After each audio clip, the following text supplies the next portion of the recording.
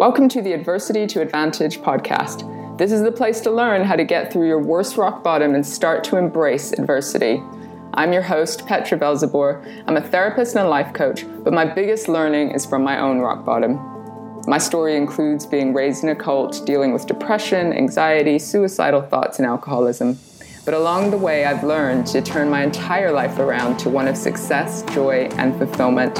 So in this podcast, I'll be talking to people from all walks of life who have done the same. I'll be teasing out the skills and tools necessary, as well as using my own experience to teach you how to turn your adversity into your biggest advantage. Welcome, everyone, to the Adversity to Advantage podcast. Today, we've got Chris Day, who is all the way in Hong Kong. Is that right? Yeah, it's early evening here. It's early evening, and I'm in the middle of the day. And Chris is a learning and development professional. He's in the financial technology sector as a senior consultant and works across Asia. So we're really excited to have us coordinate our time schedules and have you with us today. Tell us a little bit about what are you passionate about in life? Well, as you'd hope with an L&D person, learning and development person, learning and teaching. I've always loved learning things as an end to themselves, and then was rather fortunate to find a line of work where I get paid to go and learn things and then teach things to people. And travel, it seems. Oh God, yes, and travel. Part of the reason for the move out to Hong Kong is me and my partner but both love travel. Before we even met, she and I both wanted to move out here, so that was a rather fortuitous meeting. Yeah, quite. We both actually wanted to move to the same place. And how long have you been there for? It's just over 6 months. Okay. So it's been kind of over 3 years of trying very hard to get out here, which I thought is one of the areas, I guess, to talk about in terms of resilience. Not so much, I guess, adversity, but certainly a need for resilience to get out here. Yeah, and like staying focused on the dream. Yeah, which is quite, for those that know me, that's quite uncharacteristic of me. I've always been a very go with the flow kind of person, I think, as a coping strategy to some degree, but it's the first time I've really properly stuck with it. Got the bit between my teeth and gone like, no, this is happening. Amazing. So take us right back. Give us a little bit of context, and I'm sure the adversity will sort of be a theme throughout. Where did you grow up? Do you think your parents or the education system sort of prepared you for what life is really like? Yes and no. I think so. I grew up just outside Oxford in the UK. Yeah. My parents prepared me very well for the education system. They were very, I think, quite old-fashioned in that kind of like, no, go and get yourself a good education. That's important. Right. So was very diligent through school. Sixth form, first person in our family to go to uni. That was interesting because and again, I'm not sure how much I'd self-frame it as adversity, but it's the first time I really had to work hard at something. I think on reflection, I was able to coast to a degree through school up to uni because I was smart and quite bookish, and again, by then I just loved going away and learning things, so I didn't have to try hard to go through school well. But obviously, then you reach uni and you're surrounded by people who like studying and are smart. And I didn't really know how to react to that. I don't think I consciously reacted to it at all. I kind of just slacked off. I think I found myself quite allergic to hard work and trying at things. So there comes the coping strategy of just going with the flow? Yeah, absolutely. Which at uni, unsurprisingly, largely manifested itself with partying for 3 years. Of course. And then scraping a degree by the skin of my teeth. Frankly, I think I got a sympathy degree. Do they still give those out? Yeah, well, they did back then in the 80s, yeah. So it's where people are kind of borderline and get a Viva if they're borderline between two classes of degree. So I had a Viva between passing and failing. So I basically had done no work, no revision. Unsurprisingly, did really poorly in the exam at the end of it. Yeah. So I did astrophysics. That's how very, very geeky I was. That is a certain level of geek. Yeah. Yeah. And then you still passed or barely passed, having partied through astrophysics. That's the memory I have there, is that the Viva started off with going, okay, what can you tell us about the difference between the way I can't remember, it was like a pi neutrino and a muon might behave in a clockwise magnetic field. I'm like, nope. And then they do that beautiful backing. Okay, no problem. So let's back up one. Let's ask you about a muon and what you can tell us. And within about 5 minutes, the questions were at the level of. So you know what an electron is, right? I don't think that's how it works anymore. Yeah. Sorry? I don't think that's how it works anymore. No, I don't think that's how it works anymore. But yeah, it was kind of that. Looking back, I think that scared me off from the idea of pushing and trying hard for anything for a really long time. So then it was kind of like, well, going with the flow and not pushing hard in a particular direction means you never have to be disappointed. You don't have to deal with not getting what you want. And if you coast intelligently, you can enjoy yourself while you're doing it. So you get to stay safe. Yeah, and indeed, if I had this conversation with me then, I wouldn't have been able to process it because there was just no self-awareness there at all. But also, I'd have probably thrown me out for being a boring arsehole. So what happened next? How did this move you sort of into the world of work, relationships, life? Yes.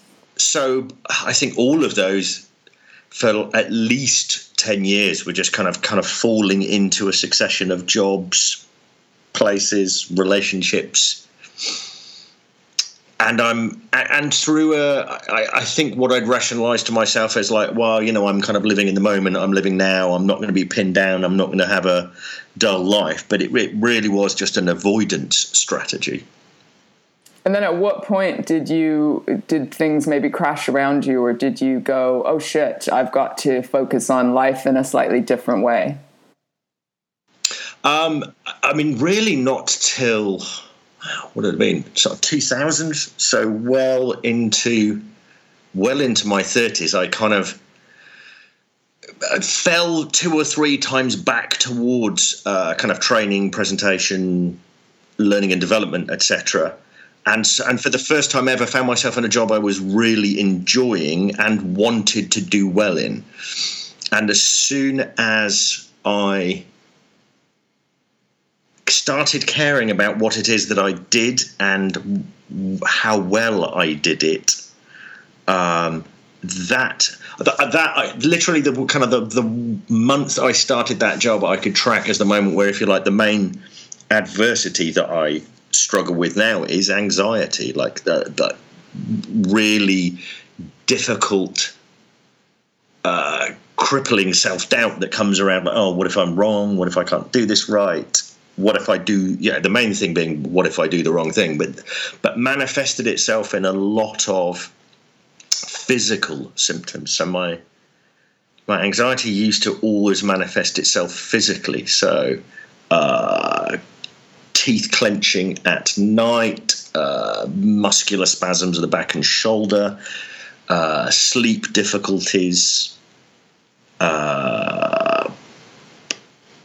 So a lot of physical stuff, lots of migraines I used to get as well, lots of stress-related migraines, which would end up, laying me low for a day. And so am I right in saying you sort of connected this to the first time in your life when your job or some of your life sort of really mattered to you? Yeah. Because now you had the risk of fucking it up or losing it. Yeah. Yeah, although... although now I can see it as something that was very much around the idea of not being able to deal with failing or disappointment, ups and downs. I think at the time it was the specifics around the anxiety are around doing it wrong, and at a very negatively framed level. So it's not just, I better not get this wrong. It was I can't get anything wrong. So everything must be perfect all of the time. So that then leads to a lovely cycle of hypervigilance and hyperactivation and a hypersensitivity. And absolute stress. God, yes. What were you afraid of? Like, what was the worst that could happen if you failed? And then, I mean, this is the thing, is because having largely not had to deal with that through life before, it's against this imagined manifestation of like the big, bad, scary failure. But if you like, there was never a like, I don't ever want it to be like that incident where things failed horrifically and it was just the most painful or difficult or hurtful to someone else. You just hadn't had the experience. No, exactly. So it was kind of, to start with, it's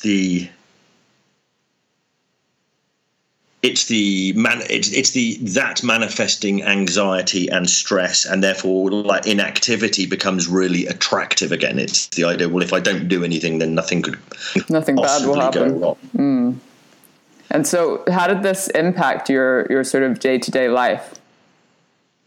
That I would very much waver between kind of having a sense of direction, like, yeah, actually I feel ambitious about this thing, or maybe I could move on to this area in my life or my work, and then at some point just bottling it and then sort of falling backwards again. There was a lot of self-sabotage. I feel like a lot of the migraines I used to get very frequently were absolutely there as an excuse to not have to do things. They would often happen around deadlines or difficult things to do or difficult situations. Then a migraine would conveniently appear, which would mean I'd have to just literally back out, shut the door, close the curtains, and hide from the world and not have contact with anybody at all. So very psychosomatic, and then gives you a rationale for why you couldn't possibly maybe take a risk or put yourself out there. Yeah, absolutely. And the other one is if you like, the classic self-medication. So I used to quite like smoking weed, and then that just became a way of coping with the stress. Like, yeah. So then your mind and your body tells yourself that you need it in order to relax. Yeah, and then it just becomes a habit, and then you tend to gravitate towards other people who also, rather than kind of going out and doing stuff, will just kind of, you go to work and then you come home and then you'll just sit around and talk crap, smoke weed, watch TV. Pass the time. It feels like it's dialing down that anxiety. And interesting that you say hang out with people that are doing the same thing, because then it adds to that rationale and kind of normalizes the behavior as if everyone copes with life in this way. Yeah, absolutely. It's there's a psychological safety in approaching it that way. And it also, I think not even just the normalization that you say, I think it also helps you avoid having to confront what you're doing. And I imagine those sorts of friends aren't kind of asking you those questions. What the hell are you doing? Or no, absolutely not. It's almost like it's the tacit agreement that it's like we'll all agree, as well as kind of, hanging out and being buddies, we'll also agree never to mention anything about why we're in this situation. Like, don't challenge each other. Yeah, absolutely. Yeah, there's like no challenging at all. Which again prevents the opportunity of building resilience. Yes, or the opportunity of opportunity. Ooh, I like it. So I know you're in a successful place, and you've taken risks, and you're in Hong Kong, and you're doing so many things with your life now. Talk me through the process of this guy who's smoking weed and is anxious and sort of likes his job but doesn't quite know how to maybe live to your full potential. What were the small steps that sort of moved you forward? I think there were a couple. So firstly, I was talking to someone this week in a coaching session about the Peter Principle. I'd not heard of the whole, promoted to the point of your own incompetence. I'd done really well in like a presentational kind of technical roadshow kind of role, where I was kind of running a group of us going around the country doing presentations to kind of technical audiences. And so got a step into management, which it caught me at that, feeling competent and ambitious and like, actually, I think I could do. And I'm managing a technical team, managing some project managers. And I absolutely froze in retrospect. I tried it for about 18 months and I couldn't find the courage to make not even that big a decision, but what felt like big decisions with consequence, particularly those with consequence for other people. And so I'd find ways of prevaricating and, if you like, a common flaw in people in my experience in a technical background, where it's like, I need to go and research this further. I need more data and then I can make a decision. And obviously that point never quite happens. Right. We never have the perfect, synchronization of all data to make the perfectly well-informed decision. Yeah, and because there's always going to be uncertainty. There's this desire to remove all uncertainty, which clearly can never happen. And for the first point that pushed things to change was just becoming so unhappy in that job. Like really unhappy with the stress, but also it turned out it wasn't in the realm that I was used to. It wasn't a particularly interesting one, so it was a relatively uninteresting job to me, and a bunch of stress and confronting me with my own limitations every day. And it was kind of over Christmas. I think 2010. I think. And then I remember over the Christmas being going back to visit my folks and family, and we're very stereotypically English, not particularly demonstrative or open about emotional conversations. And yet everyone was like, wow, you look, are you all right? They're like, you look really unhappy. And that kind of shocked me, the frequency with which members of my family who never talk about emotions going like, Chris, are you all right? Like you just seem really unhappy. Really. And came back from the Christmas holiday, sat down and chatted with my boss, who was smart enough, who was a good boss and was smart enough to realise what was going on, and offered the possibility of not quite a redundancy, but like a no harm, no foul departure. And so that opened up the possibility in my head of okay, maybe I should just stop doing this. It's making me really unhappy. And I don't see any good direction this is going in. I love how that's sometimes where the opportunity lies, like noticing how horrific a current situation is getting, sort of as the impetus to drive you forward. Like the taking the courage to take the step suddenly feels less painful than the horror that you're in. Yeah, and interestingly for me, in terms of a behaviour I've noticed in myself periodically, is also being able to see that not having to keep doing this was actually a possibility. That if others hadn't gone, wow, you look really unhappy, and then hadn't practically and pragmatically gone, okay, here is a route out of this that might help, I'm not sure how much longer it would have taken me to go, hang on a minute, why am I still doing this? So you kind of needed, or it helped to have the mirror kind of held up to you of what you looked like and how unhappy you were. Yeah, completely. So if you like, this is in terms of thinking before us chatting today, I literally wrote down 2 or 3 things, little points. And the one that kept coming back to me again is it's about people. It's about the people that are around you. It's about listening to them. Oh, that's the key extra. So it's the people and it's the listening. Yeah, that's 2 of the 3 things I wrote down. Was it's about people and it's about listening.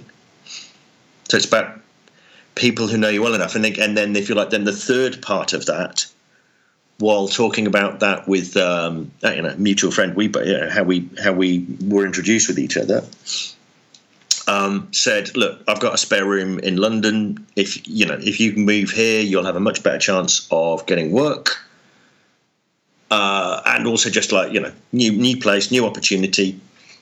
You can come and stay rent free until you find work. So another opportunity. Yeah, and that was the thing that jolted me out of it, was that kind of just a really good friend being a really good friend, going, look, I can't magic this stuff away, but I feel like this will help you. Yeah.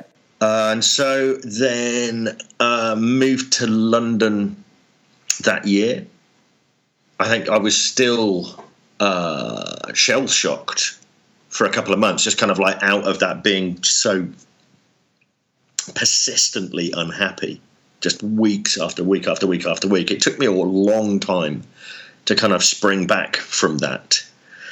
Started looking for work.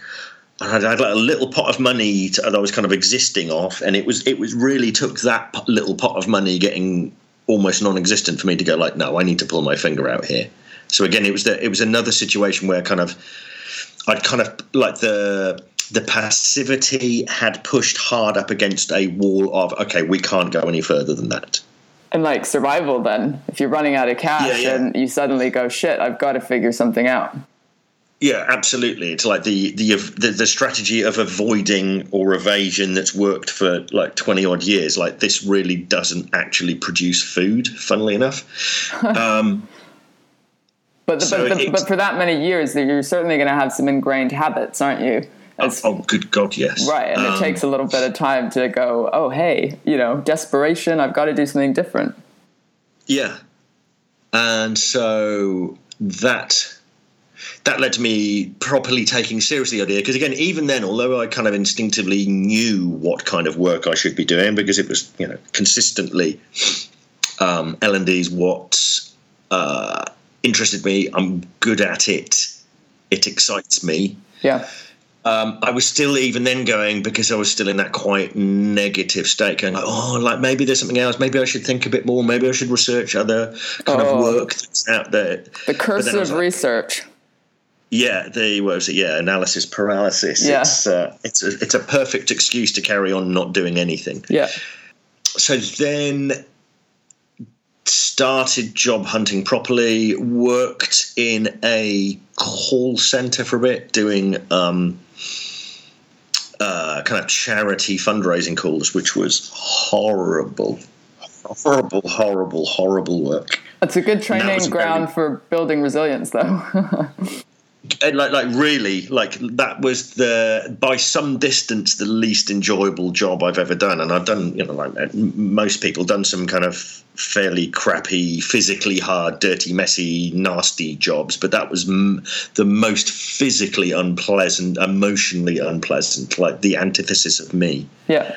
Although obviously your boss is there and you trying to cope, going like, look, I'm getting money for good causes here. It's a high pressure sales job, and it's largely predicated on persuading people then and there who aren't, you can feel yourself, aren't necessarily the most emotionally resilient people, who are like, oh, go on then. Like you kind of feel like you're bullying people out of their money. That's not a pleasant way to make a living. Not at all. So yeah, thankfully I found work at the company I'm still at now. Okay. And Leo loved it from the start. It was nice to feel competent and satisfied and feel like, I don't know. Again, it comes back to this thing about people. I was very lucky there, like in a team split across kind of like a London location and a Surrey location. That it was deliberately built as a very mutually supportive, very positively focused team, so risk-taking felt less risky. Okay. And so it kind of grew into the role really very quickly, became very successful very quickly, kind of connected me back with the things I'm good at and care about. Yeah. Which feels, again, to me like that's an important thing about kind of it's a glib enough thing to say that it feels like a bit of a cliche, but finding the things that you care about and are good at is a ridiculously good guide to what you should be doing to earn a living. What you should be then putting your work ethic behind to sort of enhance. Yes, and if you like, the change that's happened, I'm thinking I want to fast forward a little bit here rather than just recapping my career for the last 6 years at that place, whereas it kind of feels like the stuff that's been tough over the last year or so. And what I've learned, the shift that slowly happened is I had initially gone in as a technical trainer. That's my background. I've done software development, et cetera, et cetera. Yeah. So I initially came in as a technical trainer of technical staff, but very quickly I found myself wanting to be more and more a part of professional development skills, soft skills. I know a lot of people call it, but we hate that phrase. Of course. because we're fighting against a cynical techie audience who very much split things into hard, i.e. proper skills, and soft, i.e. unimportant skills. Yeah. But I found myself, having previously worked with a coach and worked with a therapist, and so having a vocabulary there and having a framework to understand that kind of work, found I was getting more and more involved with helping out our full-time PD trainers, a couple of occupational psychologists, and finding that the far more satisfying part of the work. Because that's then, as I'm sure you know, that's where you start feeling like you can pull on your own experience to support and enrich what it is you do and teach for other people. But most importantly, and over the last few months has been re-emphasized to me probably stronger than ever before, how much it works the other way, how much teaching other people and coaching other people on this stuff helps you learn and embody this stuff far more than if you were just doing it in isolation. Always. The things we learn from our clients and the people we work with is far surpasses any kind of theoretical training that we could have. Yeah, God, yes.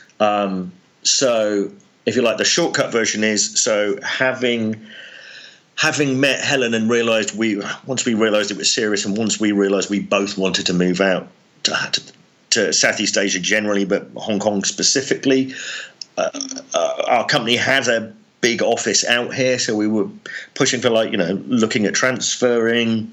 Yeah, it seemed quite positive. Let's give the polite, really short version is there was a lot of people on our side very much in favour. It got to the point where the company needed a person doing this role out here. I wanted to do it, and my boss was like, yeah, I think you should do it. I think you'd be best suited to it. But on the other side, internal politics over here meant it was quite forcefully being resisted.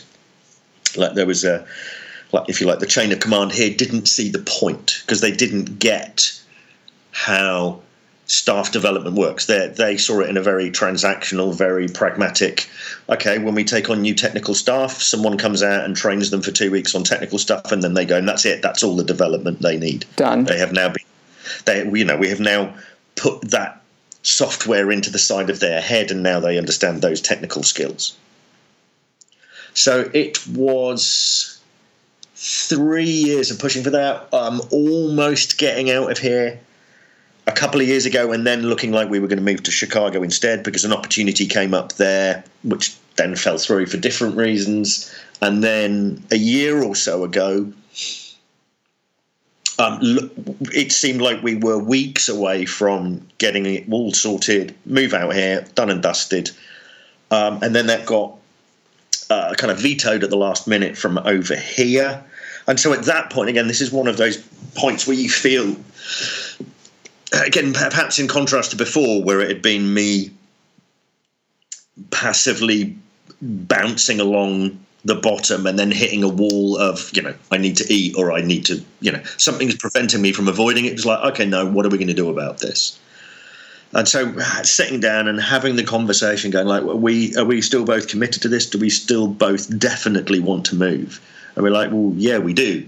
And it doesn't seem like we're going to do it. We've been trying for a long time now. It isn't going to happen with this company. So what we should do instead is start saving money as much as we can, move out here spring next year, because the recruitment season here is very seasonal, and then keep Sturm, and then do the classic bonus day resignation. Yeah. Despite working in financial technology, we are not as well bonused as people might expect. Like we don't get like banker bonuses. Sure.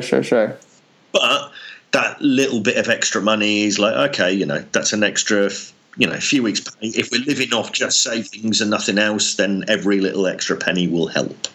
And I'm curious about, I think for a lot of people, when chasing the dream or a dream gets hard or there's lots of obstacles, we can tend to begin to rationalize in our mind why maybe it wasn't the dream after all, in order to, as you said before, feel less disappointed.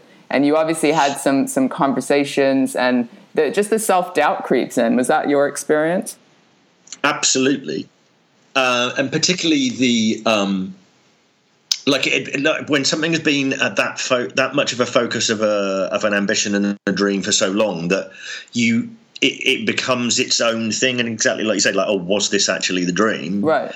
I remember ironically, as we were working towards it, what used to be 2 or 3 times a year having to come out here for a couple of weeks at a time just fell away. Just coincidence, like the person who came out to do the training was determined by the type of training they needed.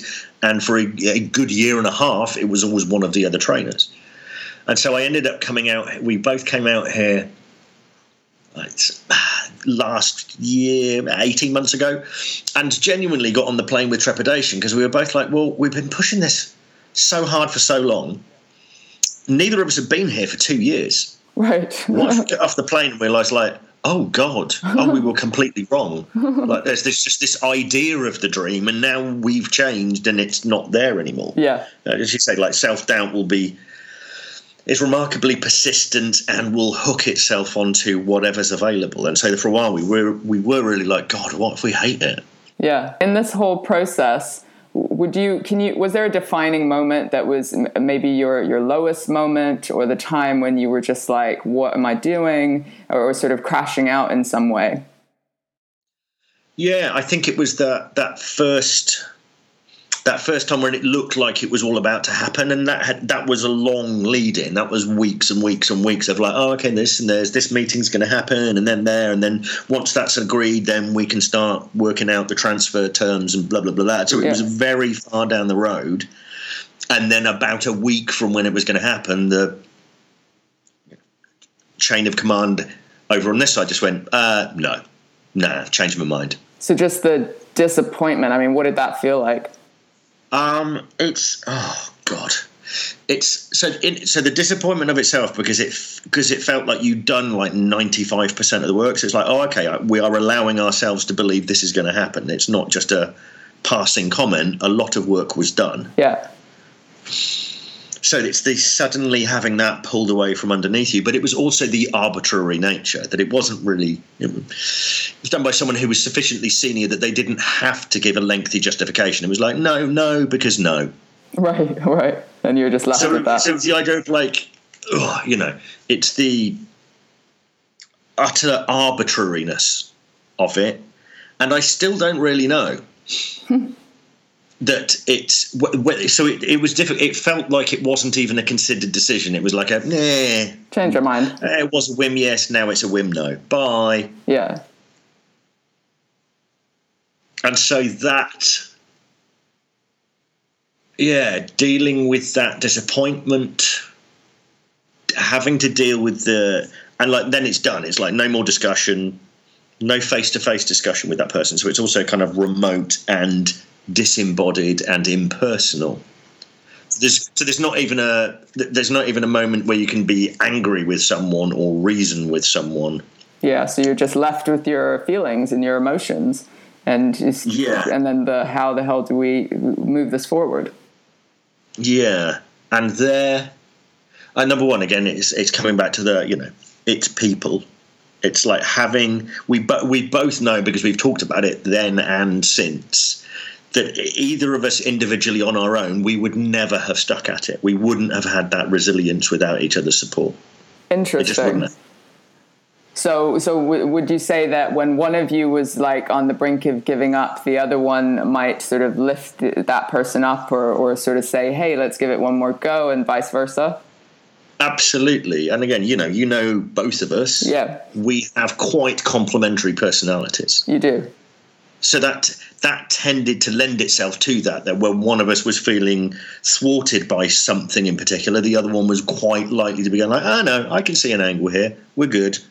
And the learning I want to draw from that, for the listeners, is even if you're not in that sort of level of partnership, having people around you that can challenge you or can give you a different perspective is so crucial, kind of nurturing those people in your life. Oh God, yes, yeah, absolutely. And because again, I don't think it's necessarily needs to come down to saying like having someone who's actually a partner. Yeah. But it's then exactly as you say, nurturing that kind of relationship, but also doing it in a kind of, for want of a better phrase, like a working out loud way, like explicitly talking about what is going on, because that's what helped us too, that we had enough of a vocabulary there to be able to say, okay, this is hard. How can we support each other? What is it that I can do to help you? What is it that you can do to help me? And not leaving it to chance, and not leaving it to be stuck in your head, because that's where things like depression, anxiety, all of that stuff seems to bubble over the surface when it has no form of expression. God, yes. Yeah. I mean, just literally, although I put listening as one of the main things for me, it's just that it's sharing. Talking, asking for help. That's what I'm hearing you say. Yeah, which can be really hard with, you talked about British culture, the conditioning there, male culture, the conditioning there, anxiety, mental health issues, the conditioning and stigma around that. There's kind of so many reasons that people tell themselves to not talk, just based on the shame. And then they only talk when, as we've said before, it gets so bad that there's so many symptoms that they feel sort of forced to. But then the relief is huge. Yes. Yeah, we would not have been able to keep going without that mutually supporting relationship. And as you say, talking. And even in that respect, because of our quite complementary personalities, again, if we hit a subject where one of us was like, I don't really want to talk about, I don't want to externalize that kind of thought process, that kind of emotion. Again, the other was typically able to go like, no, come on, sit down. Let's do it. Okay. What was it like? What was the feeling like when you actually got the news, or you felt that it was actually real, or maybe it only felt real when you actually landed in Hong Kong, to start this part of your life? Yeah, the interesting shift. So just to come back a little, which again feels like another little lesson for me, particularly someone who's always kind of pushed against anxiety, is when we hatched our plan of like, right, we're just going to keep stum, save every penny we can, wait till the bonus hits the bank account, and then hand in our resignation. There we go. That's it. Like no animosity, but just if we want it to happen, it's not going to happen with them. We're done. You were ready to give up that route. Yeah, and I literally the day after we'd made that decision over the weekend, I had the best year of my working life, because I'd suddenly let go of all of the outcomes. Suddenly all those anxious behaviors that are pinned on, but what if that goes wrong? But what if this doesn't work out? Yeah. Because I completely rotated my frame 180 degrees. So it was now, okay, right, I've got however many months left. I'm looking for other work in the same thing. So what I've got to do now is try as many different things as possible, plunge into everything, develop my skills as strongly as I can, build them in these specific areas, go. And so with that framing, suddenly it became not effortless, but suddenly there's a confidence there, and there was a growth there that happened almost daily. Yeah. So just that ability to let go of the outcome. I mean, that's huge. Yeah. If people apply that to all elements of their life, when they're holding on to that control of what they think needs to happen, rather than letting go and just applying their work ethic and their, connection, talking to people, to that journey that they want to go on. Sounds like you began to enjoy the journey a bit more. Yeah, and this is the beautiful thing. Again, a lot of what you're talking about and what I've said. I mean, these are things that are, you hear people say, and you understand that these are beneficial ways of approaching these kind of problems. But it didn't seem real. They seemed like cliches or a thing people say until you start experiencing it. Feel and it. That's that, and it's that self-reinforcing aspect of it. That again, the listening is not just about the listening and the sharing with other people, but listening to yourself and paying attention to the change. And because I noticed it, and then it's easy to develop a more positive habit going, you know what, when I notice these positive changes, it makes it easier to carry on. So I'm going to choose to keep noticing these. And do you have any sort of routines or practices that you put in place in your life that help you to do that? Yes. And obviously there's the specific one with the role I do that, train people every single day on interpersonal skills, communication, coaching. That really helps. Yeah. But obviously that's not open to everybody. I'd floated in and out of meditation, and now it feels like an embedded habit, because it feels like it was before. I think I'd kind of dabbled with the idea of it because it was something that was kind of chasing the idea of a quiet mind. So it was another means of avoiding the discomfort, of avoiding negative or unpleasant emotions. It's like, if only I could achieve this nice, calm, quiet mind. It took a lot of false starts, but I feel also the experience of actually having some change and some shift that allowed me to properly understand that for me, meditation is not about the quiet. It's about the noticing and then letting go of the thoughts that will always keep jumping in. The idea that there is no end point of completely silent mind. It's just a mind that becomes adept at going, oh, look, that's there. Yeah, we change our relationship to our thoughts and begin to learn self-compassion. Self-compassion and self-love as well is something that's always been difficult. Because everything was framed around, but what if that's wrong, and what if this is wrong, and I'm only to be judged positive or cared for or loved if everything is right. That's a lot of pressure. Yeah. Yeah, and that's it's a remarkably sticky self-belief. Whereas slowly with the practice of, in my case, meditation, but again, those similar kind of like quiet, reflective, mindful activities, it becomes easier for a little bit of light to get in around the edges, and just once in a while go, rather than spinning out on that stuff, being able to go like, oh, wow, here comes self-doubt again. Yeah, I noticed that one.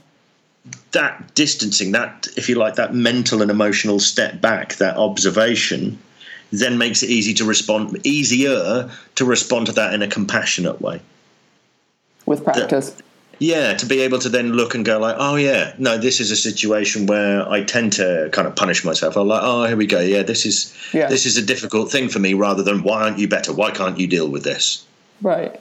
Amazing. I can't believe time has gone so quickly in hearing this story, but we're sort of coming to the end of our time. What other advice might you give to somebody who is struggling with, persevering with their dream or with a goal that they're trying to achieve, and maybe hasn't had as much opportunity to build resilience? What advice would you give to that person? The one other thing that I wrote down, which is a lesson I'm learning all of the time now, is it's easy to feel overwhelmed or feel that there are too many things to get right to get the dream happening. The focus that really helps me is just one thing at a time.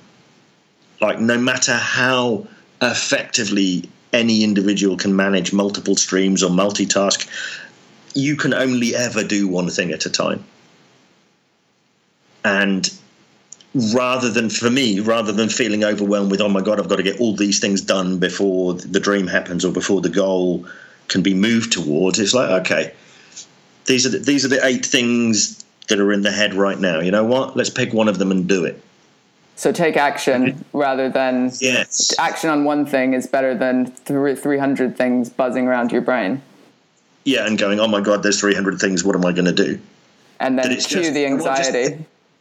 Yes. And just picking one thing, and for me specifically, it's and not then beating yourself up going, oh, I've got to pick the toughest thing. I've got to pick the thing that makes me. It's like, you know what? Pick the easy thing. Pick the fun thing.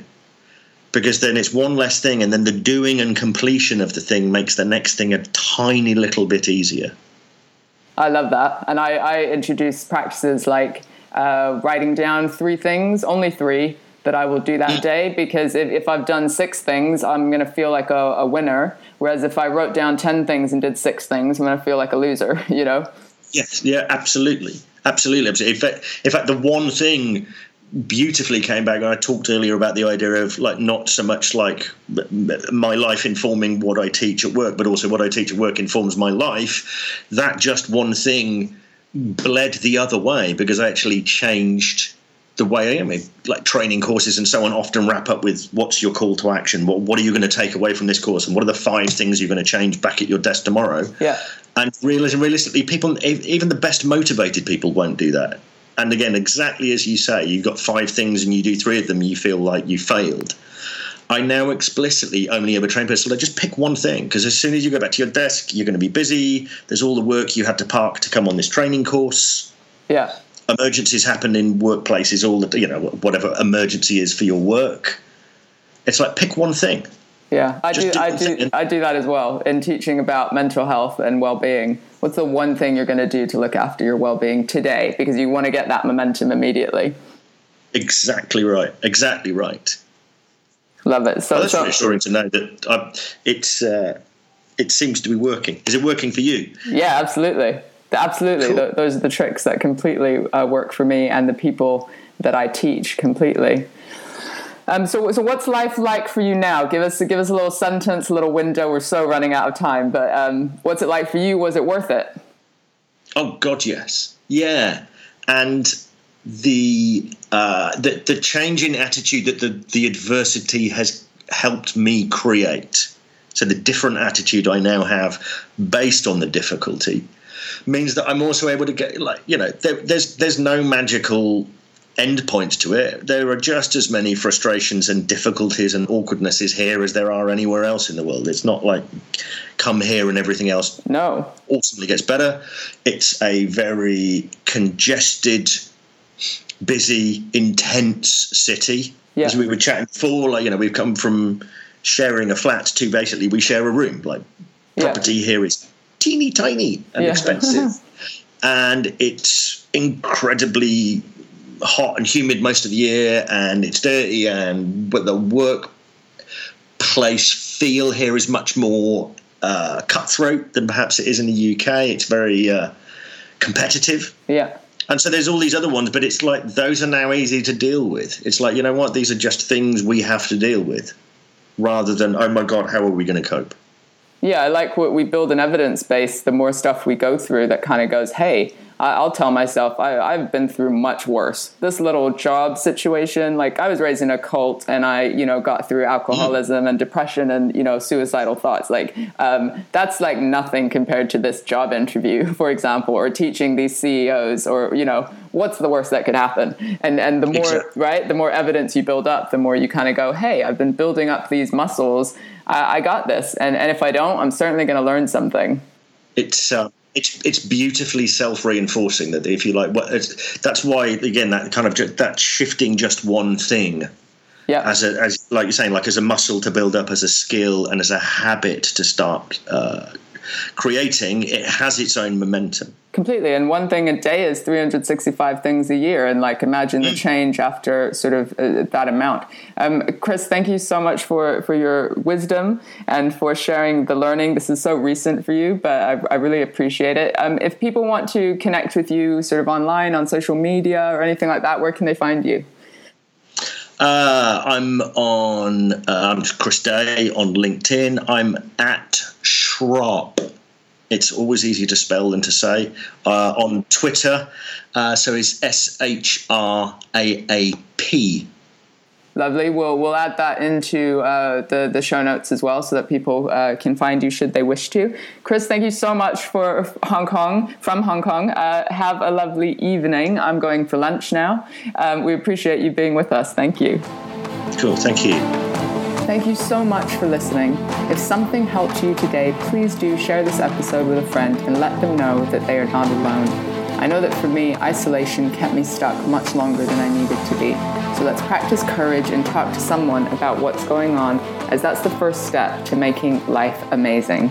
Check out my website, petravelzeboer.com, for your free Kickstarter plan, which will teach you to turn your biggest weaknesses into your greatest strengths.